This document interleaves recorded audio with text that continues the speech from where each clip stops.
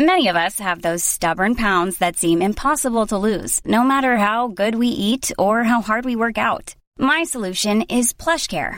PlushCare is a leading telehealth provider with doctors who are there for you day and night to partner with you in your weight loss journey. They can prescribe FDA-approved weight loss medications like Wegovy and Zepbound for those who qualify. Plus, they accept most insurance plans. To get started, visit plushcare.com/weightloss. That's plushcare.com/weightloss. There's never been a faster or easier way to start your weight loss journey than with PlushCare. PlushCare accepts most insurance plans and gives you online access to board-certified physicians who can prescribe FDA-approved weight loss medications like Wegovy and Zepbound for those who qualify.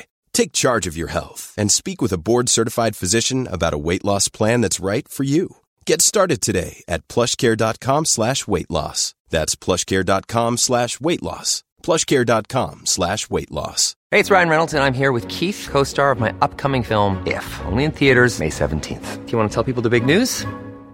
All right, I'll do it. Sign up now and you'll get unlimited for $15 a month and 6 months of Paramount Plus Essential Plan on us. MintMobile.com/switch. Upfront payment of $45 equivalent to $15 per month. Unlimited over 40 gigabytes per month. Face lower speeds. Videos at 480p. Active Mint customers by 531.24 get 6 months of Paramount Plus Essential Plan. Auto renews after 6 months. Offer ends May 31st, 2024. Separate Paramount Plus registration required. Terms and conditions apply if rated PG.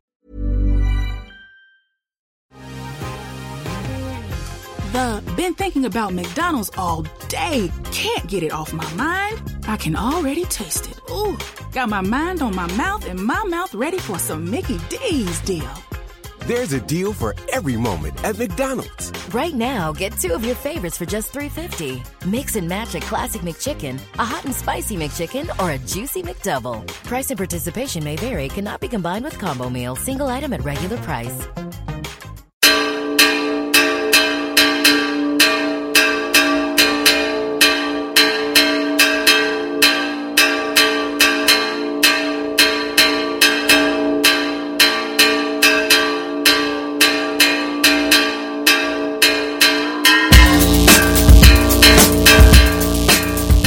Hello, my name is Dave Hanratty and there will be no encore. Welcome to episode 99 of the No Encore Music Podcast. It's our 99th episode if you don't count the Revisit project, which is still going, by the way, and we'll be back in action pretty soon. We're just back from Cork. My voice hopefully sounds slightly less hungover than it did when I sounded like a shattered shell of an attempt at a human being when I recorded the intro for last week's show in Coleman's back garden after getting about 4 hours of sleep. Yeah, it was a tough weekend. Busy 2 days. Trying to watch the Super Bowl after that, man, I was just like, this is a great game. I'm really sorry I have both the fear and the shakes. I got on the bus with Craig to be met by the world's cheeriest bus driver. He looked and sounded like John Bishop. It wasn't him. Although Bishop is interesting because he was playing Christian rock music. The whole way? No, I don't know. I put on my headphones as soon as I possibly could. At least you knew you were safe. Yeah, I mean, as I said on Twitter, I would say pray for me, but I presume that was already taken care of before I stepped onto the bus. We are joined this week, in the absence of Craig Fitzpatrick, by returning guest, the one and only Fionnuala Jones. How is? What's the crack? No crack. I'm surprised how easily convinced I was to come back, considering how completely offended I was by the recent Fall Out Boy review, but here I am. Do you want to talk about that? Do you want to, No, I don't, because it hurts me too much. I thought I gave it a fair shake. Dahi gave it 2 out of 10. Yeah, which was outrageous. Like, it's a good 5. World's nicest pop star, Dahi O'Droney. I know. Like, just coming. Hates Fall Out Boy, pass it on. Also, I don't know how angry you're allowed to get over a 5 getting undeservedly panned. Like, it's a 5. If you were saying it's a 5. Yeah, because I have to be honest, but I also love them. That's fair. You're just in denial. Yeah. So the next episode of No Encore is episode 100, and I don't know if we're doing anything for it. Yeah. I'm just going to be brutally honest with you, listener. We've all been very busy, and plans that we have made have kind of fallen through, even though they kind of weren't plans at all. But I'm now working on Valentine's night on the late shift. That's going to be fun. And on the main show that we would like to do, Wild Beasts are playing next week, so we're going to go to that. We'll figure something out. And if anything happens, please go to the No Encore Twitter account, @NoEncoreShow, for any breaking news that may or may not, probably not, occur in the next few days. Something that did occur, though, last night at time of recording, all 3 of us, separately actually in the building, went to the 3 Arena to see Kendrick Lamar kick off the Damned Tour, the European leg of the Damned Tour, in the 3 Arena, as noted. What did we all think of the show? I loved it. I thought it was so good. And as someone who didn't really have a good view at Longitude and came really late and probably didn't have the appreciation for him that I do now, it was insane. I thought the staging was really good as well, like really simple but really effective, and the whole Kung Fu Kenny imagery. I just loved it. I actually thought my heart was going to explode when he did Backseat Freestyle. I thought I was going to die. Like, it was incredible. How was your health, Cullum? The closest I came to death was thinking that I'd be trampled when DNA kicked in straight off, and people were just like, ugh! I mean, like the second the lights went black, I saw a pint fly over my head, and I was like, oh, this is how it's going to be for the night, isn't it? And was it? Yeah, close enough. It was pretty wild down in the standing area. Cullum was hanging out with rock stars, by the way. He was with a certain Dahi Odroni, and I believe Talos was there. Yeah. Does he go by Talos in the flesh? Ian from Young Wonder hanging out as well. Jeez, it's a who's who. It's a who's who, mate. Stop name dropping, man. Yeah. No, it was great. I mean, like you say, the staging was cool. The B stage was great. It's this kind of strange cage-like contraption in the middle of the floor where he started off inside it crouching, and by the end of it was standing on a sort of a raised like 20-foot platform in the middle of 3 Arena. I got a really good photograph of that, which is the lead image on the review that has just gone live on joe.ie. Go there, read it. I tried my best to recapture some of the magic that was present on the evening, because it was magic. Now listen, I love Kendrick Lamar. I've always been a big fan. Well, not always. I mean, I kind of came to him a little bit late. I wasn't there for the Good Kid, Mad City days when it first dropped, and therefore I didn't even know he was playing Vicar Street when he did. Apparently that was a legendary gig. I didn't see him in Longitude because I don't like to see acts like that in that environment. I just think something gets lost. So I've been waiting patiently. And, you know, we've talked about Damn on the podcast before. It was No Encore's album of 2017. If you go back to the review, I had misgivings with it, and ultimately I wasn't convinced that it was an instant classic. Last night was the kind of gig that made me really appreciate an album after the fact a lot more. I have to say I was completely blown away by the gig. I thought it was one of the best I've ever been to, and I've been to a lot of gigs. I thought it was wonderful from start to finish. I was so riveted and hooked. I thought the crowd were amazing. I was in the seats. I was actually stage left, kind of in the front row, just up above. So I had a really, really good view of everything, including, by the way, his band, who were off to the side of the stage. Yeah. Some people didn't even know he had a band. Yeah, no, so I knew the deal because he played some gigs in the States last year where it was the same sort of effect, where they were out of view, but obviously present. And so into it, by the way. Their bass player was going nuts. The drummer was fantastic. They actually had like a video monitor of Kendrick throughout the entire thing. It's such an intricate thing. And as Fionnuala mentions, like, the staging was quite minimalist, but also he maximalised it, I suppose. It was reminiscent in places of Kanye West Glastonbury setup. With that kind of low light. Yeah, that was so effective. It was so cool to see it just kind of get gradually lower and almost like kind of cave in on him and then like come back out. It was really, really interesting. There was also a moment right halfway through the show, because he had a couple of performers in with them, and again doing the whole Kung Fu Kenny Shaw Brothers style imagery. There was one moment where he comes back on stage and it appears that he's lying on his side and floating in the air with someone beneath him. So while this was happening, and by the way, at the end of it, he very casually hops off this platform which is revealed and kind of walks away, almost as if like, hey, it's invitation, not manipulation. It's kind of this cool, like, involving the audience type moment. But while it was happening in that moment, I turned to the person next to me and I went, Cullum is obsessed with magic. He turns into a kid when magic is around. So right now he is probably losing his mind. What I really wanted at that moment, and I'll be honest, you just mentioned that, like, you know, throughout the night there was various kind of Kung Fu Kenny performances or whatever. I really wanted the person from the opening track to come back with the sword and to show that there was nothing connecting him to the ground. Then I would have lost my shit. That's tremendous. Yeah, that's very, very good. And also I looked away for a split second and like the person beneath him had disappeared, and I was like, where'd she go? Yeah. So yeah, there was all those kind of little tricks, but again, it was very inviting. It was very communal, and I thought the crowd were actually amazing. I didn't see much in the way of trouble. Some people kind of expect at those gigs you might get a bit of people kind of going. I was amazed at how enthralled people were to him and how much it meant to be. Like, there was literally at one stage like somebody next to me with like tears in their eyes. They were kind of having one of those kind of like, you know, teenage girl at a Boyzone concert all those years ago. But, you know, she was in her 20s and it was Kendrick Lamar. Because, you know, and I think I've said it on the show before, that, you know, when hip-hop artists come over here, I mean, it's no secret that, like, Kendrick does not write about the lives of Irish people, you know. It is very much an American-focused album, Damn is.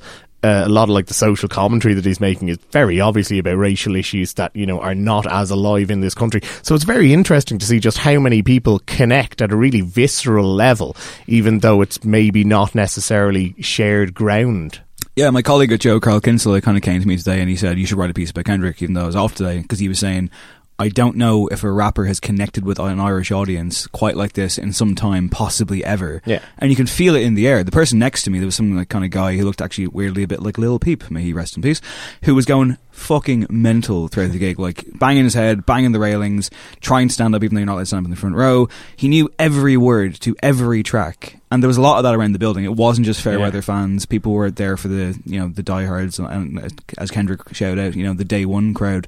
And yeah, I have to say, it was really, there was a nice air there. Like, there was a sense of togetherness. There was a sense of a community coming together. At one point, Kendrick shouted out that artist collective Subset, who put up a mural of him on Ainger Street the night before, which is a cool mural, by the way. Yeah, no, it is worth checking out. And however, I've heard a rumour that it might have been paid for by the record label, but what can I say? It's just a rumour. I'm not making that accusation, someone else is. Nonetheless, I thought as a show it was phenomenal. The bit with Humble, which of course has been done on the American tour before, where he gives it to the crowd for about 2 minutes and just directs them like a conductor, and everyone is roaring every single word, every single syllable. It turns into this military rhythm section, and then he comes back and then kicks it back in and takes it all over again. It's just astonishing. Yeah. Absolutely astonishing. I was so enthralled. I felt better about myself as a person afterwards. It was genuinely life affirming. I feel like I left that building like a better person, and like that's probably the greatest compliment I can give it. I fucking loved it. I absolutely loved it. I would go again tonight. I'd go again tomorrow. Yeah. It was astonishing. And if you have the chance to check him out on the European tour, I know our friend Josh is going to Norway to see him. I think Dave Higgins is going to somewhere to see him, possibly. Yeah, take it, go. How was James Blake? I missed him. Yeah, he was good. I mean, as you'd expect, it wasn't exactly ever going to be his night. First of all, he's not exactly, Mr. Bangers. And secondly, frankly, there was a lot of the crowd who just didn't seem to know who he was. But he was really good. And as Di remarked to me halfway through, he was like, this is a great opening act for Kendrick, where you get like a full-on sort of bassy musician who's actually going to have some similarities in sound, but obviously is also never going to steal the show in terms of the theatrics and stuff. But he was very enjoyable. That new track sounded absolutely superb. I'm rage and I missed that because it's so good. The crowd seemed to be quite receptive. I was filing in as he was finishing. Yeah. And it wasn't a case of like, get off the fucking stage. Oh, no. He's good. There's no denying it. His voice sounded fantastic. And I mean, like, he has his bona fides. I think even if people weren't big fans of his, they at least probably knew who he was and kind of, knew who he'd worked with and all the rest of it. Fair enough. He got his respect. Final word, though, before we move on. A reference to an infamous tweet by Fionnuala Jones. Did you see anybody doing press-ups during Kendrick? I was, by the way, I cannot tell you how tempted I was to get one of the boys to film me doing press-ups and to send it to you. Oh man, you should have. So tempted. No, I didn't. I can't confirm. Now, the one thing I would say is I was sitting, which doesn't really allow, there's not a lot of room to do any kind of physical activity. You would have had to do some sort of like shoulder presses, I suppose, or something, is like chest presses maybe or something. But like, I have really bad astigmatism. I couldn't see everything. Like, that's not to say there wasn't someone down and standing doing push-ups.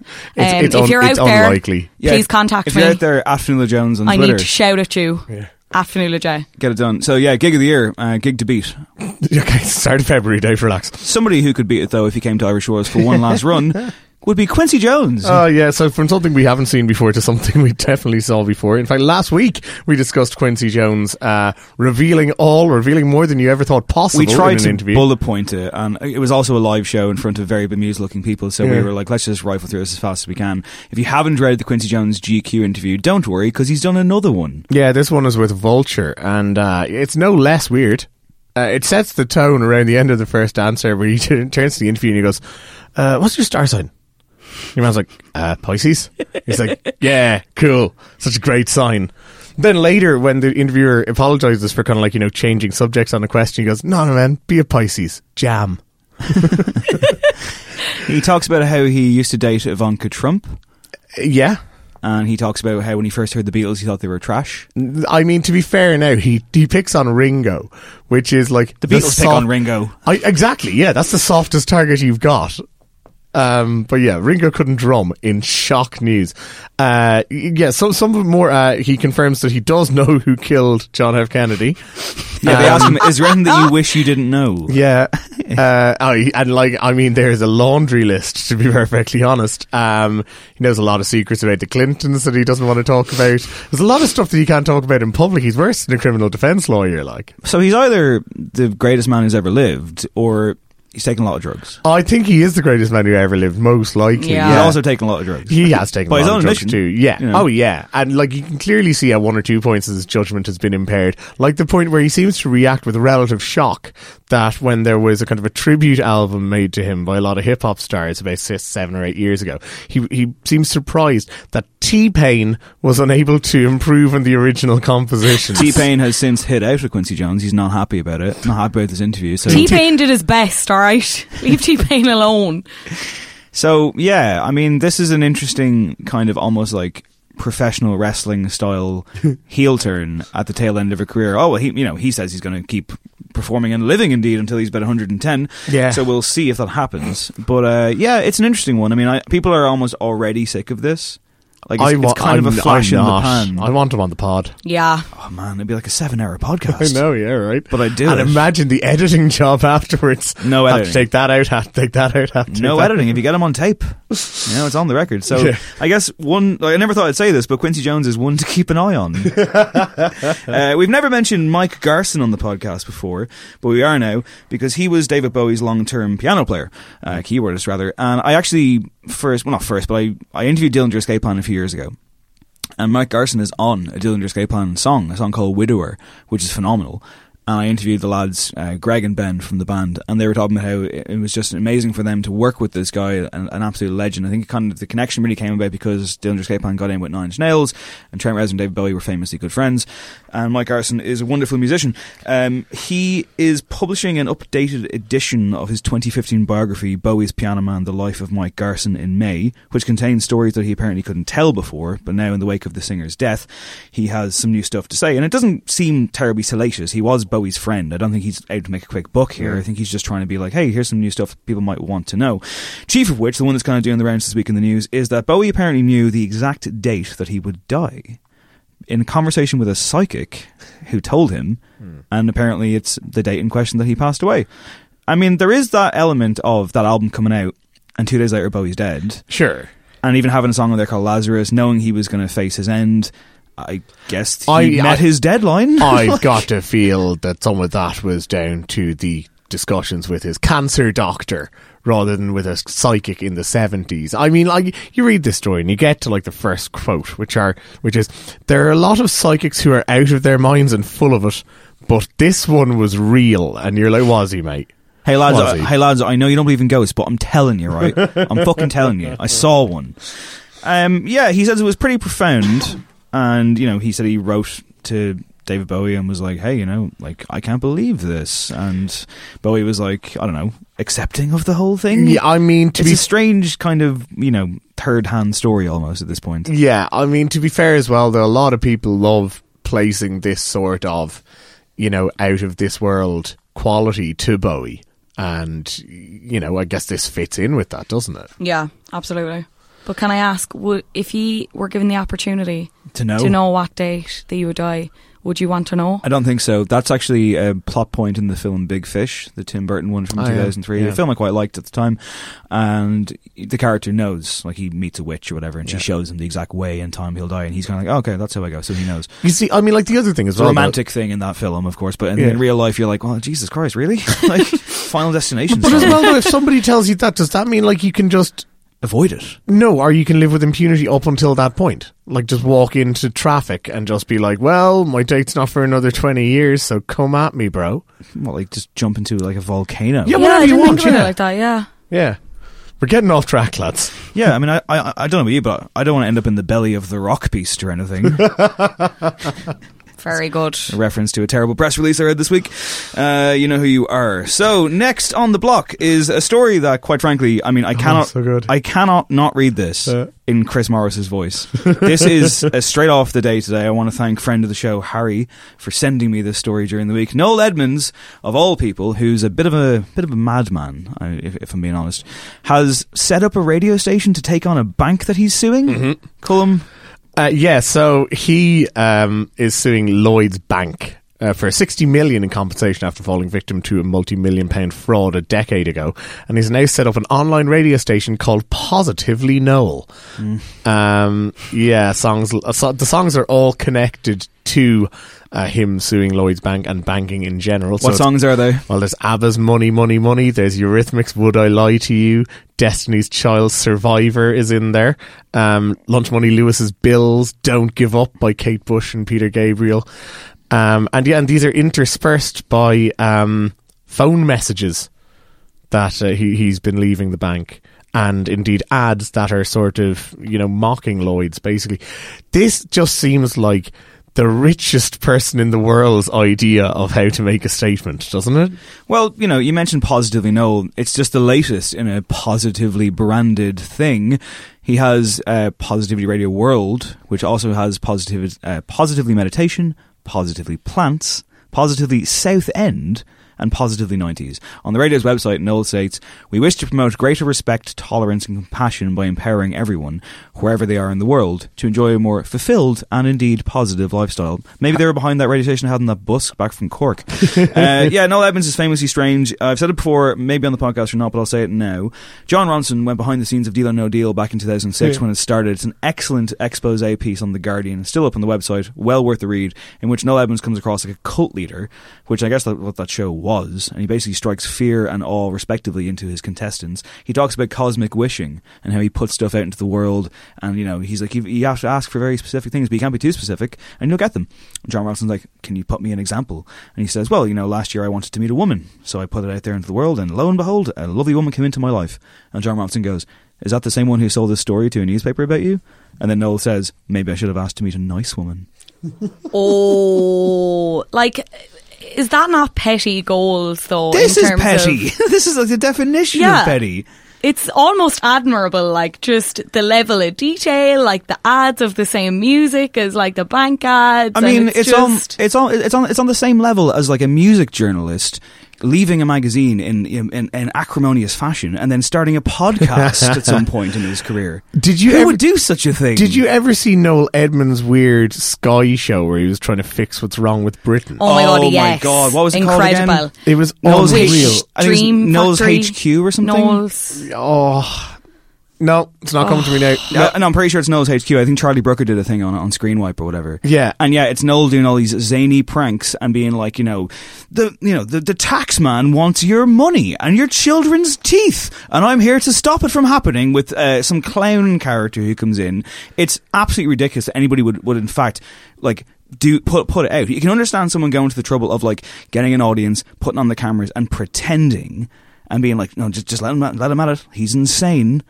But no, it actually was aired. Yeah, you're right. It was called Noel's HQ. Yeah, if you have no idea what we're talking about, check it out on YouTube. It's bizarre. It had these staged bits with people in costume and marching bands, and kind of as though the Nuremberg rallies had been designed by a wedding planner.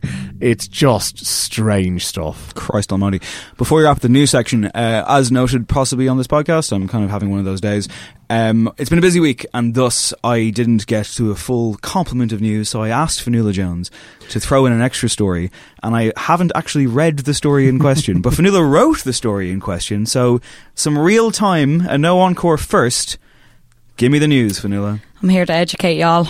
There's a bill that's been proposed in the Dáil which hopes to stop Ireland looking for offshore materials such as oil and gas. Right. Because we obviously want to care about the environment and all that jazz. They don't think it's going to be passed. But in a bid to try and drum up some support, there was a Green Party member and Dáil researcher, Sinead Mercier. I'm probably making names of that.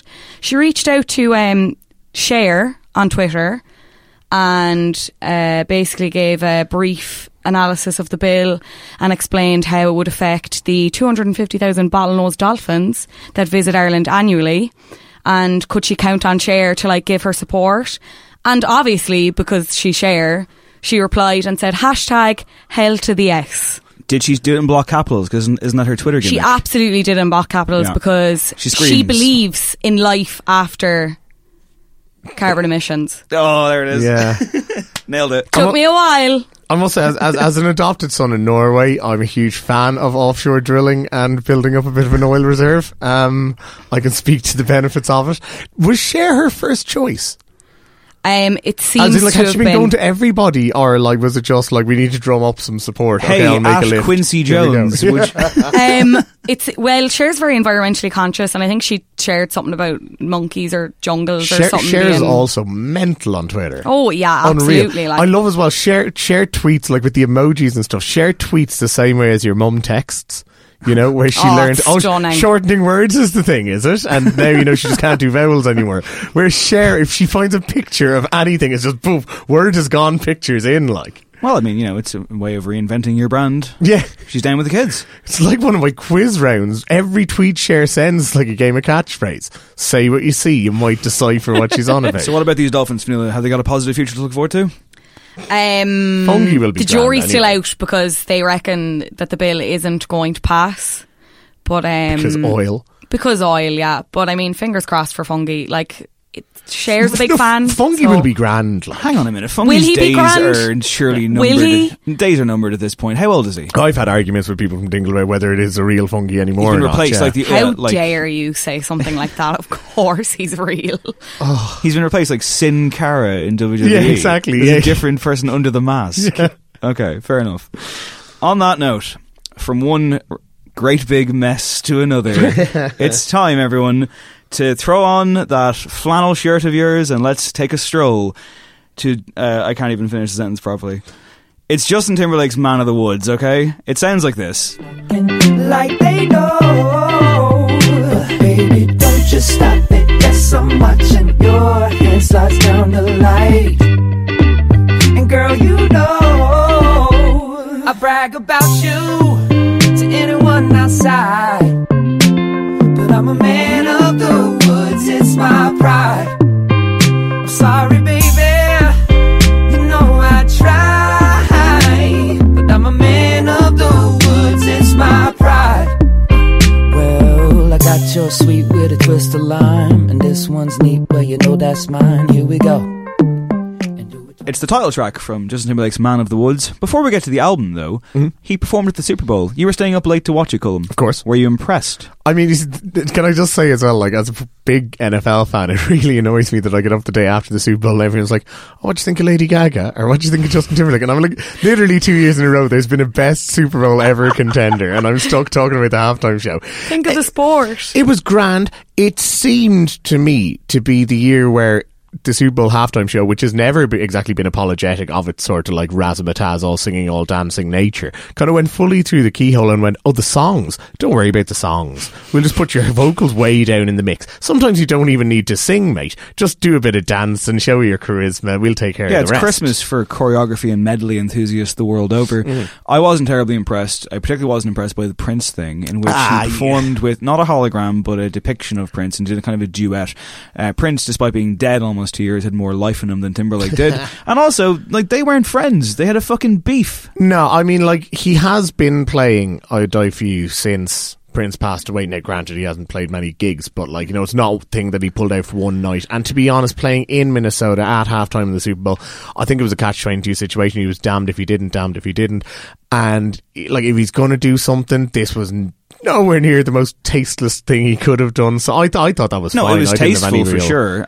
Although when he was like, 2 fingers in the air for Prince, I was like, shut up. Yeah. The purple thing was kind of cute, I guess. As for Timberlake finishing off the thing by taking a selfie with some kid and saying, Super Bowl selfies, Yeah. I was like, that's going to haunt me for the rest of my days. On the subject of Prince real quick, by the way, I went back and I rewatched D'Angelo's tribute to him, playing Sometimes It Snows in April, and I think Jimmy Fallon. And he has Maya Rudolph and some other lady whose name I forget, I apologise, as backup singers. And there's a moment in it where D'Angelo breaks. Yeah. And I he can can't- remember from the time. And he like, can't yeah. finish the sentence. And Maya Rudolph picks it up. And it's one of the most beautiful moments of empathy I've ever seen. And it's well worth checking out. Unfortunately, the Justin Timberlake album does not have such groundbreaking, wonderful manners of the heart on it. So we talked about this. We talked about the singles. We talked about the presentation and the package and how we assumed it would be a mix of the kind of sultry R&B histrionics that brought him to the dance with this, you know, oh, hang on, I'm from Memphis and I guess I should probably make a country album now. I have already written a hit piece on this. I actually had a meeting, by the way, with people from his label recently, and I did not mention that I wrote a hit piece about it. I was just like, kept my mouth shut when they brought up Justin Timberlake. But nonetheless, I think this album is the worst album of the year. It's the worst major release of the year. Again, it's only February. And I'm jumping ahead. It's going to take some serious doing to outdo this absolute colossal trash fire of a record. Fionnuala Jones. It's rare that this happens, but I agree with you, Dave.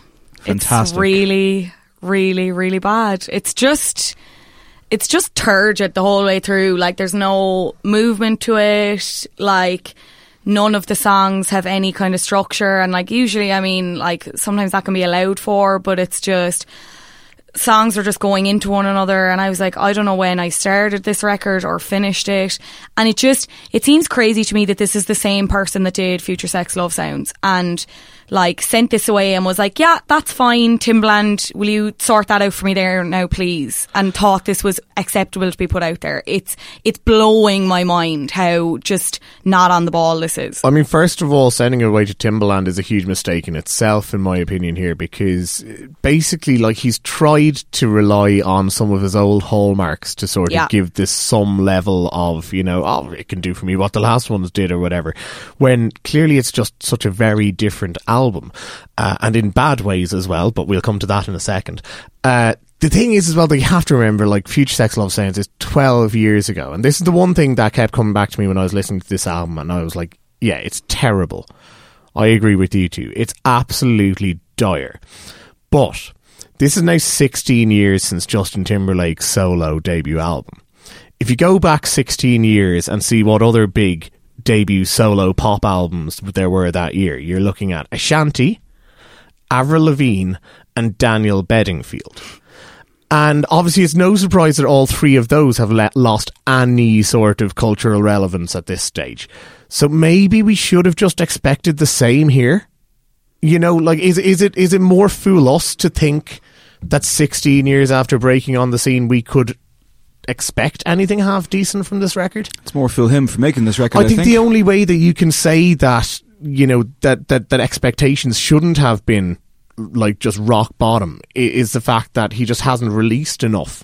But the only thing that we have to kind of, you know, justify the fact that we can't, you know, expect that spiral is the fact that he hasn't released a lot in the past 15, 16 years to use as sort of markers of where his career trajectory was going. Justify. I know, sorry, mate. Shameless. You son of a bitch. Colin Regan, you've saved this podcast. You've done it again. Hindsight is 2020, Dave. Well, this is the thing, yeah. I mean, and there's that phrase I wanted to outlaw from the podcast for season 3 because we say it a lot.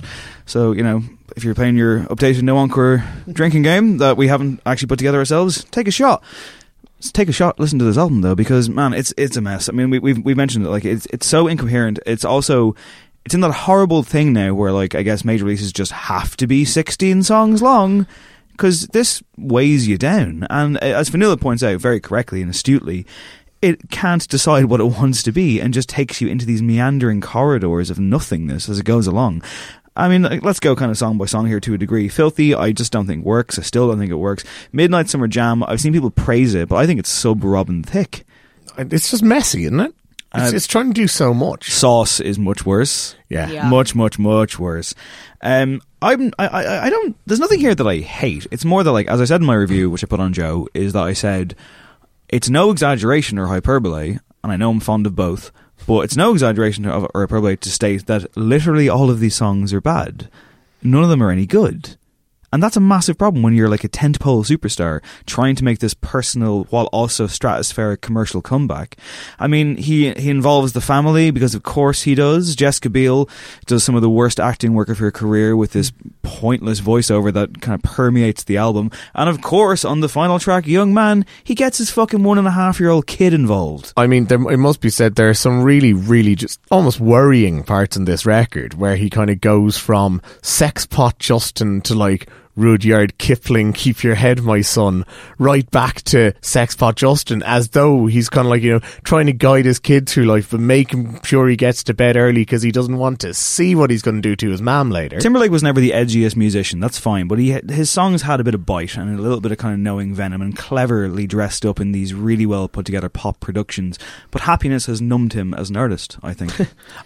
Yeah, bits of this sound like he has made songs up on the spot to try to cajole his son into doing shit. Like, if you looked at the track listing and the Broccoli song was next, you know, Yum Yum Yum, Meet Those Greens, you'd be like, yeah, it probably fits somewhere in the middle of this record. I also think it's fair to say that when I heard Hers, which is basically like an interlude where Jessica Biel just speaks and stuff, like, I really feel like she's trying to silently communicate to the audience that she wants out of this marriage and this life. Like, I keep listening for like more Morse code, like taps to be like, help me please. It's that bit in The Simpsons where Skinner's like got his hands broken by the mafia. I believe it was a boating accident. I have to go now. Here's one thing, does he care? I don't think he does. Like, do you think his heart is in this? Yeah, I think it is. Like, we know, I think he's no quality no more control. than a part-time musician at the best of he's times. No quality anyway. control. I think he thinks he's good. I think he thinks this is good. I think he thinks it's a real personal statement. It's a real, I've nailed it. I mean, like, okay, the guy's got an ego because how could you not be in his position? That's fine. It's understandable. And, like, there was a thread recently about some of his misbehaviour over the years. And some of it is, you know, it doesn't look good when it's a part of a Twitter thread, particularly his kind of stuff in relation to Britney Spears. But again, the guy was young. He was growing up in the spotlight in this massive thing. I'm sure we all would have fucked up to a degree. And I don't think he's a terribly objectionable character, although I do think that the guy really needs to kind of turn things around, even from a film point of view, because he can be good when he's used right by good directors. But, you know, an upcoming Woody Allen film is the worst kind of gamble to take right now. All of which, though, speaks to the fact that, like, for the first time in a bulletproof career, a strangely bulletproof career where he has skated past controversies, probably because, you know, he's a good-looking white guy, and Janet Jackson didn't get the same fucking treatment. I think that ultimately people are starting to really ask questions now. The knives are out. And there was a thing this week about, you know, the backlash and people being like, oh, you know, young critics like to just go against the grain, especially with the big modern pop stars of the day. I don't think it's a cynical thing. I think this is a cynical album, but almost by accident. I think he just simply doesn't realise that he's not very good. Yeah, but you see, like, even there you use the phrase big modern pop stars when, as I alluded to earlier, really, he's neither modern in the fact that two of his three best records are now 12 and 16 years old, or a pop star in that since the second of those, Future Sex Love Sounds, he essentially released a double album in the space of 12 years. Really, he's now an entertainer. And that's why when watching the Super Bowl, I was just like, you know what, this sort of thing suits him. Do a bit of song, bit of dance. Like, right, I was thinking last night, if they revamped and they offered him a permanent hosting slot of Saturday Night Live, I think he would jump at it. Do a sketch or two every week, do a song maybe every month. So he's a song and dance man like it's the 20s. Dude, he's like fucking Bruce Forsyth for the 21st century, like, yeah. And he's kind of skating by on charisma and this sort of, you know, all-rounder ability that he has. And yeah, honestly, I think that if you were to kind of, you know, say, right, music or bust, I think he might just walk away. That's why I wonder just how much he cares about what this record sounds like in the end. Yeah, I think the thing is, and I saw some people talking about it on Twitter, and just to get back to what you said there, Dave, you said he isn't good. I don't think that's fair, because he is good, but he doesn't fit into the musical landscape of pop now anymore, and I don't think he recognises that. As you said, like, it's a quality control issue. I really just think he thought he could sidle up and this would be it now, as I said, with these glossed over tracks, and that'll be fine. But there's no place for him now in any of this environment. I think he's just so ill-fitting whatever he does. I think Colm's right, though, that he has this kind of all-rounder element to him, that he could go away and do something a bit more multifaceted than that. But as just an artist, I just think there's no room for him. Then it becomes a jack of all trades, master of none situation. On the country side of it, Colm, because you're a country boy at heart, how's he do? Again, I mean, like, why you go, like, you mentioned, like, yeah, the guy's from Tennessee. There's so many proper country artists in and around that area, and indeed in Montana, where he spent so much time he's named one of his tracks after. You're going to find traditional musicians, and he's gone to Timbaland and the Neptunes and gone like, yeah, help me get in touch with my roots, lads. I mean, what sort of a move is that? I don't know why you do it, but I can certainly understand why it's turned out pretty negatively. I mean, if he made a whole record with Chris Stapleton, and I'm not saying, you know, that I necessarily want him to do that, but at least you could say, oh, well, you know, he's tried to make a country album and it's just not very good, rather than here, where he's tried to make a country album and it's turned into just an absolute abomination. It's a mess. Final judgments. Okay, so I made this statement that I think all of these songs are bad. I don't think there's a single redeeming song. Is it me being too harsh, or is there anything here actually of value? What I will say is that every time that there does seem to be something that might redeem, there's either a whiplash effect when it's followed by something both so terrible and so just jarring that there's no cohesion whatsoever, and you start to think, oh, even that song that was okay is actually shit because it's been thrown into such a weird situation. Yeah, like there's no point at this album where I was like, oh, it's getting on track now. I did enjoy the Alicia Keys collab.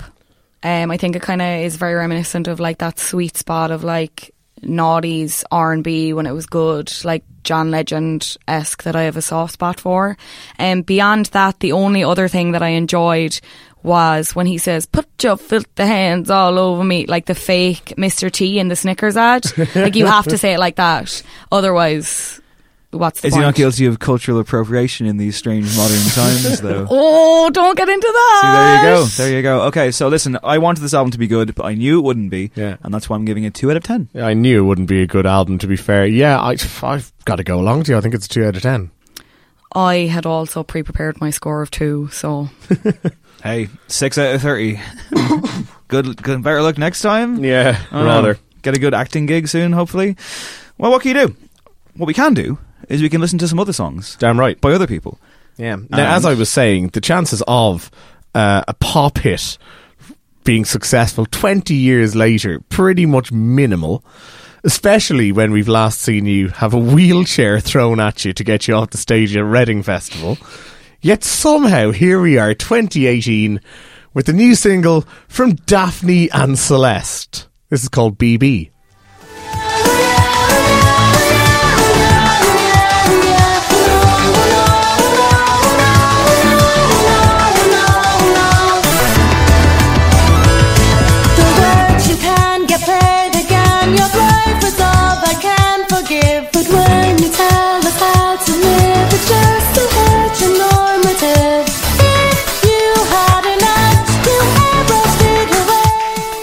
Yeah, BB stands for Basic Busker. It is also the title of their forthcoming album, which is out on March 30th. Am I wrong to say I'm intrigued? Well, here's the thing. A couple of years ago, in 2015 actually, they put out a song. They came back with, I think it could be the same producer, Max Tundra. Max Tundra, yeah, a bloke that I met in Cork years ago. Oh, okay. He's a great musician in his own right. Took a big old bit chunk of time off, but like an interesting electronic musician. Like, they had this minimalist electronic jam called You and I Alone, and it was good. It was surprisingly fine. It was perfectly decent. Now, you mentioned that they were bottled off stage at Reading, and you know they became this infamous joke, this kind of flash in the pan thing. What was their big song? Ooh Stick You and Your Ugly. Mama Too. Oh yeah, Ugly. I remember that one. So you know, they went down in the annals of time as this joke. It's amazing for them to come back with a song like this in which they are taking aim at what's on the radio. The fucking Stones on them. But I gotta say, I like it. It's packed to the hilt. It's overstuffed. You can almost see them being unable to close this suitcase with musical notes flying out of it. But I think that works. It's obnoxious by design. It's knowingly obnoxious, and it's kind of fun. I mean, am I crazy? Is this kind of good? You're not. I think it's kind of good. Yeah, I mean, to be fair, they've always had a sort of an anti attitude about them. Now it's switched from what they were anti, but as in, like, if you watch footage from that Reading Festival, they're absolutely just like taunting the crowd. Oh yeah, they went like, for it. Yeah. Like pro wrestling heels. Exactly, yeah. And this much, in much the same way, like you say, there is a confrontational edge to kind of like what's taking on what's on the radio right now. I mean, I've saw somebody with what was frankly just an overblown and rather fanciful comparison to like PC Music and Charlie XCX and stuff like that. But there is an element here where you do have a sort of a left of centre producer and artists or an act who are probably not going to be as precious in terms of what they're saying or how they say it than a lot of what's going to be out there. I'm genuinely sort of intrigued to see what comes of this. I'm the same. I initially, I just found it really weird. I liked the idea behind that it's just a big fuck you to what's on the radio now, as was said, but like, yeah, I just think it's packaged so oddly, as Dave was saying. Like, there's so much going on that you kind of, like, the song stops and you're like, what the fuck did I just listen to? Yeah. But yeah, I'm interested to see how this goes along, and maybe if I revisit it I'd feel differently about it. But yeah, it's a bit like, whoa, it's a jolt. Absolutely, but like, you know, we've discussed sort of like deconstructed pop music taking a big step forward, and yeah, it would be very strange if one of the vanguards for this year was indeed Daphne and Sluts. If anyone in Dublin has Buffalo G's number, tell them to come out of retirement. They could probably get a gig or two here as well. Maybe don't make that phone call.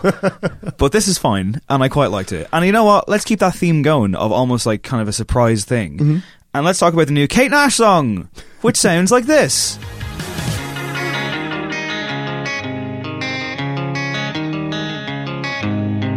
It's only love, but I think I taste blood.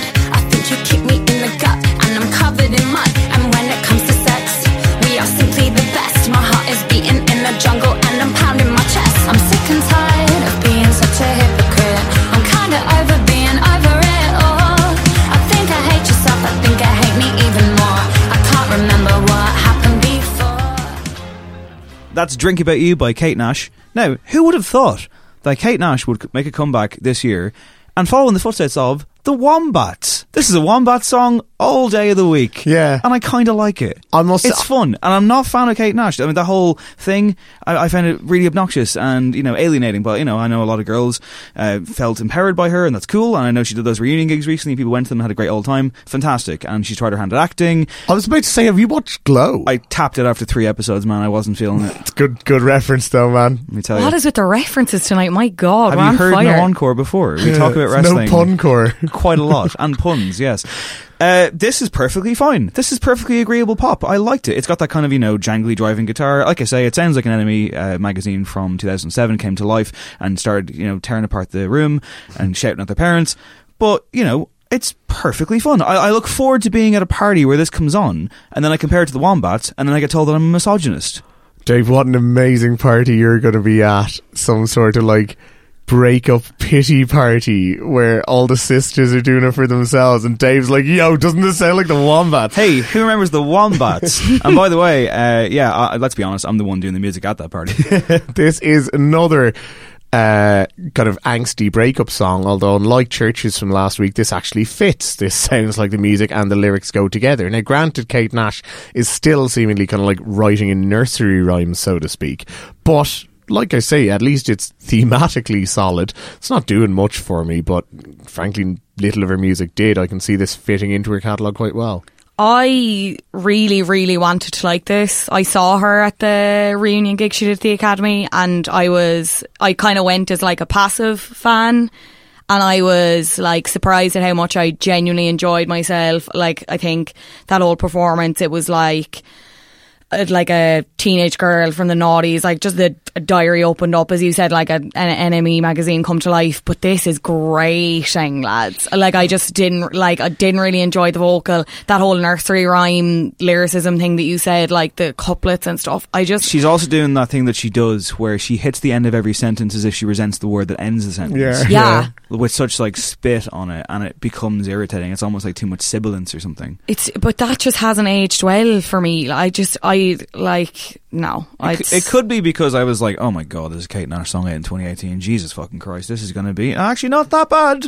So, you know, I'm going with good graces. And again, all of this comes in the wake of me going to an amazing gig last night, so I'm kind of on a high from that. All right. I ain't saying I'm going to add it to my best of 2018 playlist or nothing, and it's certainly not going to make my song of the day that I'm doing on Twitter, everybody. Hit up @HanReadyDave for one song that I love every day. Shameless. In 2018. Right. I put Whip My Hair by Willow up there yesterday. That's a fucking underrated banger. I gave that a like, yeah. It's a hell of a tune. I do love when Fionnuala comes along on Twitter and likes things I've posted for about 2 weeks. It's great. You get a real sugar rush from it. Let's have another one. one. I feel like this could have been on the soundtrack to a new Burnout game, as possibly could the Kate Nash one, but it's Albert Hammond Jr. from The Strokes with a song called Muted Beatings. I don't care.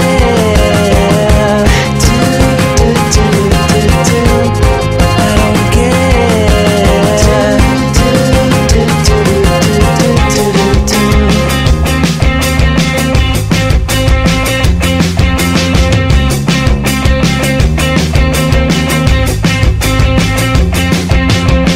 Let's come out of your mouth. They hit me hard like a brick. I know you like me possessed. Now, you might call it musical snobbery. I prefer to think of it as a apathetic blind spot. But when a member of a band who isn't the frontman goes off and does their own thing, I tend to just not care. I haven't kept up with the career of Albert Hammond Jr. outside of The Strokes, so I'm not terribly familiar with his work. I was expecting some kind of sharp guitar line here, and I got it. And I enjoyed this too. It has life, it has punch, it's brief, it makes its point quite well, and I found it enjoyable. Like I say, I feel like Burnout 3 back in the day, which had a really cool soundtrack, this would have fit right in. I must say, he's one worth keeping an eye on, to be fair, and not least because of the obvious sort of pedigree that he brings. While he's not the frontman of The Strokes, being a performer kind of runs in his veins. This is the first single of an album that's coming out March 9th, and if you have not heard the backstory to this, I have not, then brace yourself, alright? Albert Hammond was a twin, but his brother was stillborn. And in fact, when his brother was born prematurely, Albert Hammond was still in his mother's womb for 4 months without anybody realising it. Holy shit. Yeah, and so then a few years ago, at 36 years old, he found out that his twin brother's fingernail was actually born with him. And that's why this album is called Francis Trouble. It's inspired by his stillborn brother. Quite strange, right? Thankfully, it's not written all over this song by any means. And I must say, I love this. I love how the rhythm is kind of constructed on that one-note guitar riff. I like the dynamics of the chorus, the way it kind of strips out some of the rhythm that it had and some of the momentum that it had. Even the kind of do-do-dos, I don't care. It all seems to work for me. Fionnuala? Like, it's just The Strokes, isn't it? Like, I just... I don't even... It's not even that I didn't like it. It's just I immediately played it and I was like, I don't care. It was the first thought. Exactly. The chorus got stuck in your head. But I was also like, I don't care. I'm listening to this song. The chorus is still stuck in your head. But I don't care. There it is again. I don't care. Is that in the song? I was like, what's Cullum doing? Yeah, it's phenomenal. I'm being indoctrinated, potentially. Cullum's tapping into his inner magician right now. I was like, what's happening? Fair enough. I mean, it's a bit lad rock, but good lad rock. To be fair, any time that somebody can describe a song with, it's just The Strokes, I'm in. Fair enough, yeah. And the good Strokes. Okay, up next, a triple threat that I'm only going to presume made Fionnuala Jones's eyebrows raise. Here is Busta Rhymes with Missy Elliott and Kelly Rowland. Everybody looking when I step up in the spot. See the way I rock, I'm hot, you not. Everybody wanna clock, man, get off my job. Everybody know misdemeanor don't stop and my records don't flop. Got the game on live. Not TikTok, 6 carats in my watch now. Kiss my ass, haters, kick rocks. Get it, money, I get it. 100 grand in the club, I spend it. You lose, and I'm winning. Y'all ain't doing nothing new, I been did it. Now I'm coming all of you better come with it. Money in my bank be 7 digits. See me buying bottles with no cash limit. Flow be tighter than skinny jeans fit. There is no competition. I got that one, no competition. Liquor got no competition. When we come The song is called Get It. Fionnuala Jones, did you get it? I did get it, yeah. I got it. I enjoyed it. This is good. This is kind of my spiel at the minute. I don't really think you can go wrong with Busta Rhymes. I really enjoy his delivery of things. And like Missy Elliott, I wouldn't say I'm a super fan. It's nice to see Kelly Rowland getting a bit of work as well. So didn't realize they've managed to disguise her completely, though, haven't they? I didn't realize that Busta really Rhymes was such a constant Busta. I didn't realize he had such pedigree. Oh yeah, I guess he's fun. He's really good. Yeah. Do you think he's good on Pussycat Dolls? Don't you? Yes. Classic. Okay, that'll be the gravestone tune for him, I presume. I'm just checking. I must confess, I don't know much of Busta beyond the 90s. This was fine. I thought it was enjoyable. It was a good R&B jam for what it is. I mean, I guess, it ticked the boxes. It's very much a box-ticking exercise. Yeah. I mean, he did touch it, though, which is taken from Technologic by Daft Punk. That was, 12 years ago now. This is pretty much the exact same, except he's had Kelly Rowland sing a new hook but then vocoded her to pretty much sound like the Technologic woman. It's grand. Like, he and Missy Elliott interplay fantastically well. They have done for years. They pulled a little mini Justin Timberlake in this case, where they were both involved with an ad during the Super Bowl, which kind of served as a lead in to the release of this single. It was Morgan Freeman and Peter Dinklage doing a rap battle for Doritos versus Mountain Dew. Did you see that story during the week where Doritos are apparently like making a lady-friendly version of their crisp? They've cancelled it now. Oh, due to the backlash? Yeah. What was the plan? women gave out. Because what, women don't like crunchy things? Is that what it was? No, and it was... You're looking at me to confirm. I like crunchy things, but I'm not representative of all I'm women. presuming that you wrote a shipped story up on about this. the story. Sorry, that's why we looked. I think it was as well like about like the residue of like the kind of flavour or whatever. As in like being left on your hands like afterwards and stuff. Yeah. Oh yeah. I don't That's fair. That's not gender specific. I hate when that happens too. This is the thing. Yeah, I read all of this and I was gross. just like, I'm on board for this idea. Like, I'm going to be buying ladies' crisps from now on. And now we can't care. because of society, is it? Apparently so. Fantastic. Okay. I enjoyed this song. It was fine. The last song of the week is by a band called Ott. It's called Desire, and it sounds like this. Didn't I taste it, feel it, and know in so many ways, so many ways. The feel of your honey in the corner of my mouth, like a loop around the block, like a shadow in your notebook. Oh come on, it's based in rhyme, doesn't matter. Now we pause. Okay, guys, I'm going to make a statement now. Go for it. I think this is the first great song of 2018. I adore this. Ooh. I love it. Yeah? Man, this is like nothing else I've heard. I've been waiting. I've been patiently waiting to be swept away and just sink into something, and I didn't quite get there. I mentioned before that there's a song called Sleep by a band called Typhoon, which I heard at the end of 2017. It doesn't count. Well, it was released in 2018, Yeah. and I quite like it, but it has problems. Right. This, however, oh man, I was transfixed by this. See, I must say, I'm with you most of the way.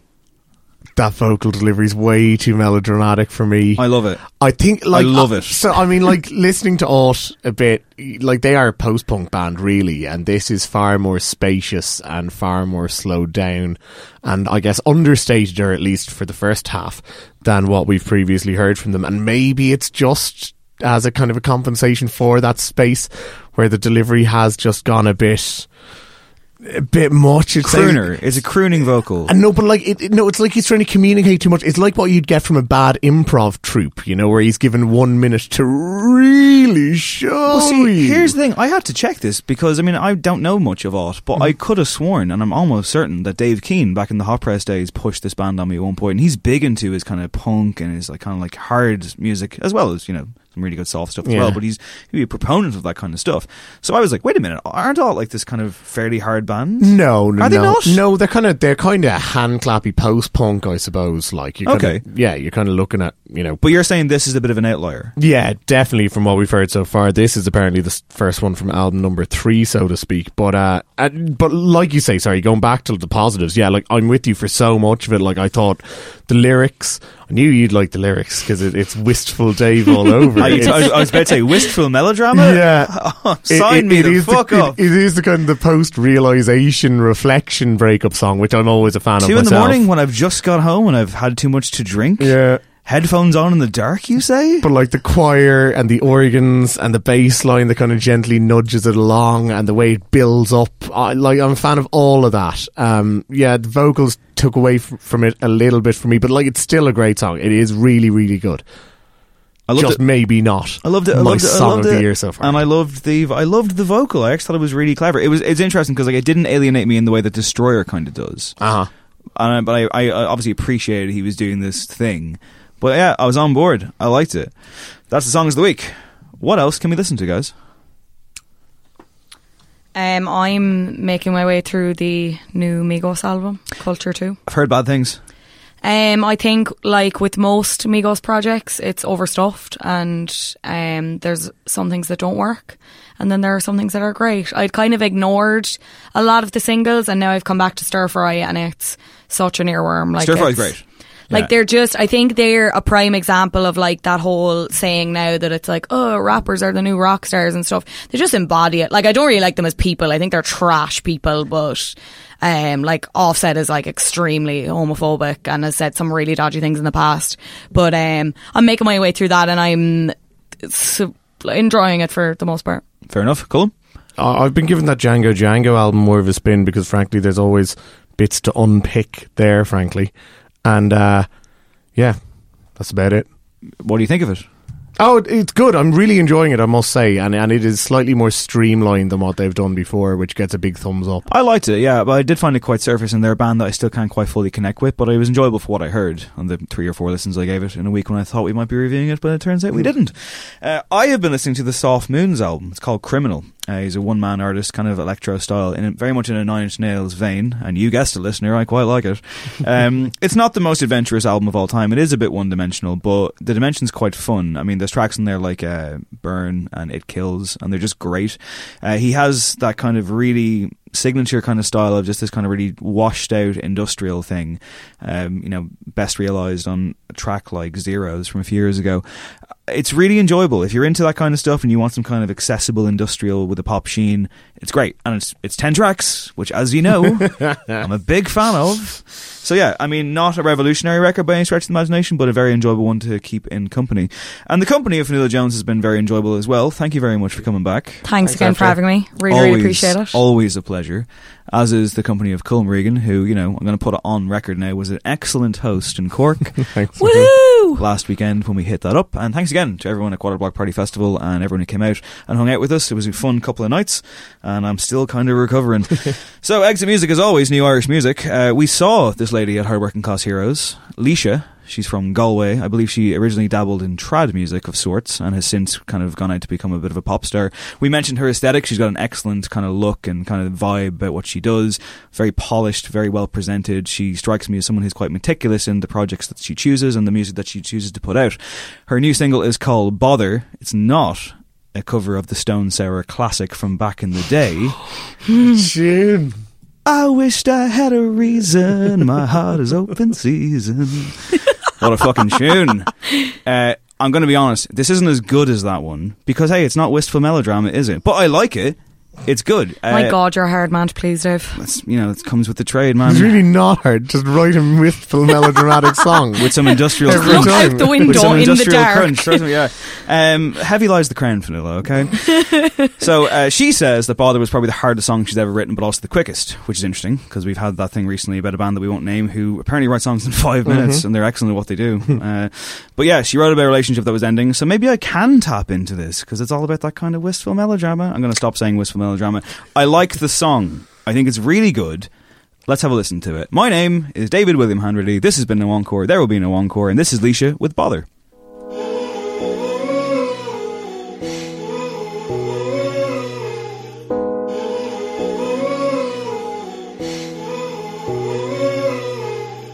I try to make up your mind, and I fight with the darkness at night, but it don't bother you, it don't bother you, it don't bother you, it don't bother you.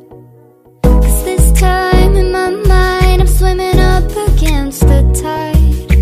'Cause you're right like a toddler, you're right, and it don't bother you, it don't bother you, it don't bother you, it don't bother you. Keep knocking on ya, keep knocking, keep knocking on ya, keep knocking, keep knocking on ya, keep knocking, keep knocking on ya, keep knocking. Now I lock my back door at night, but you'll knock, hoping for a sweet talk, because it bothers you. Now I don't want you, yeah, it bothers you. Now does it bother you?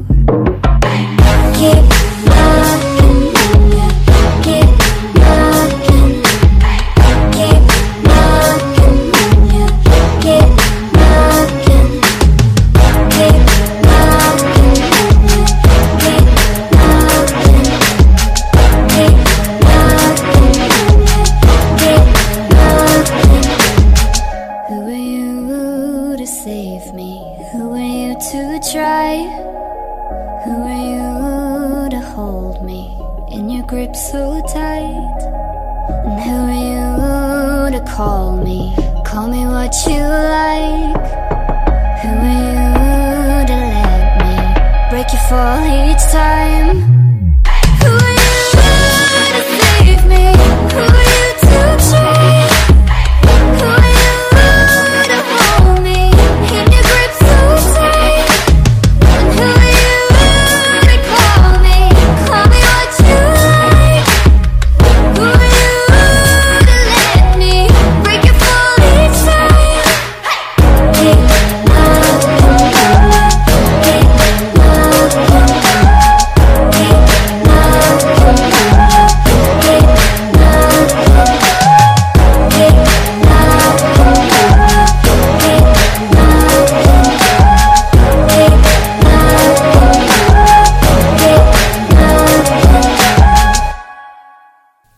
This podcast is part of the Headstuff Podcast Network.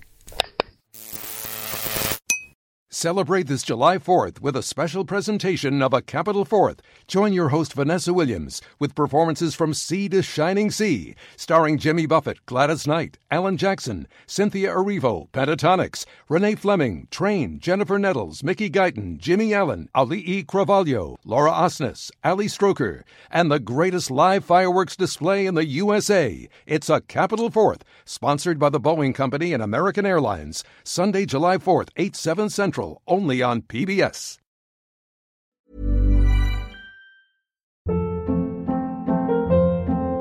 Hold up. What was that? Boring. No flavor. That was as bad as those leftovers you ate all week. Keke Palmer here, and it's time to say hello to something fresh and guilt-free. Hello Fresh. Jazz up dinner with pecan-crusted chicken or garlic butter shrimp scampi. Now that's music to my mouth. Hello Fresh. Let's get this dinner party started. Discover all the delicious possibilities at HelloFresh.com.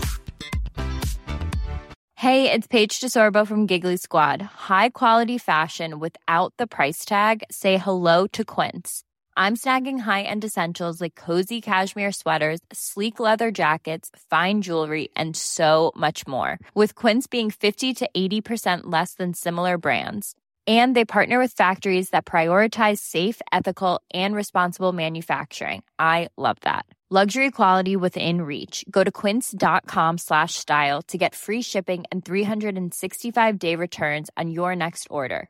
Quince.com/style. Imagine the softest sheets you've ever felt. Now imagine them getting even softer over time. That's what you'll feel with Boll & Branch's organic cotton sheets. In a recent customer survey, 96% replied that Boll & Branch sheets get softer with every wash. Start getting your best night's sleep in these sheets that get softer and softer for years to come. Try their sheets with a 30-night guarantee. Plus, get 15% off your first order at bollandbranch.com. Code BUTTERY. Exclusions apply. See site for details.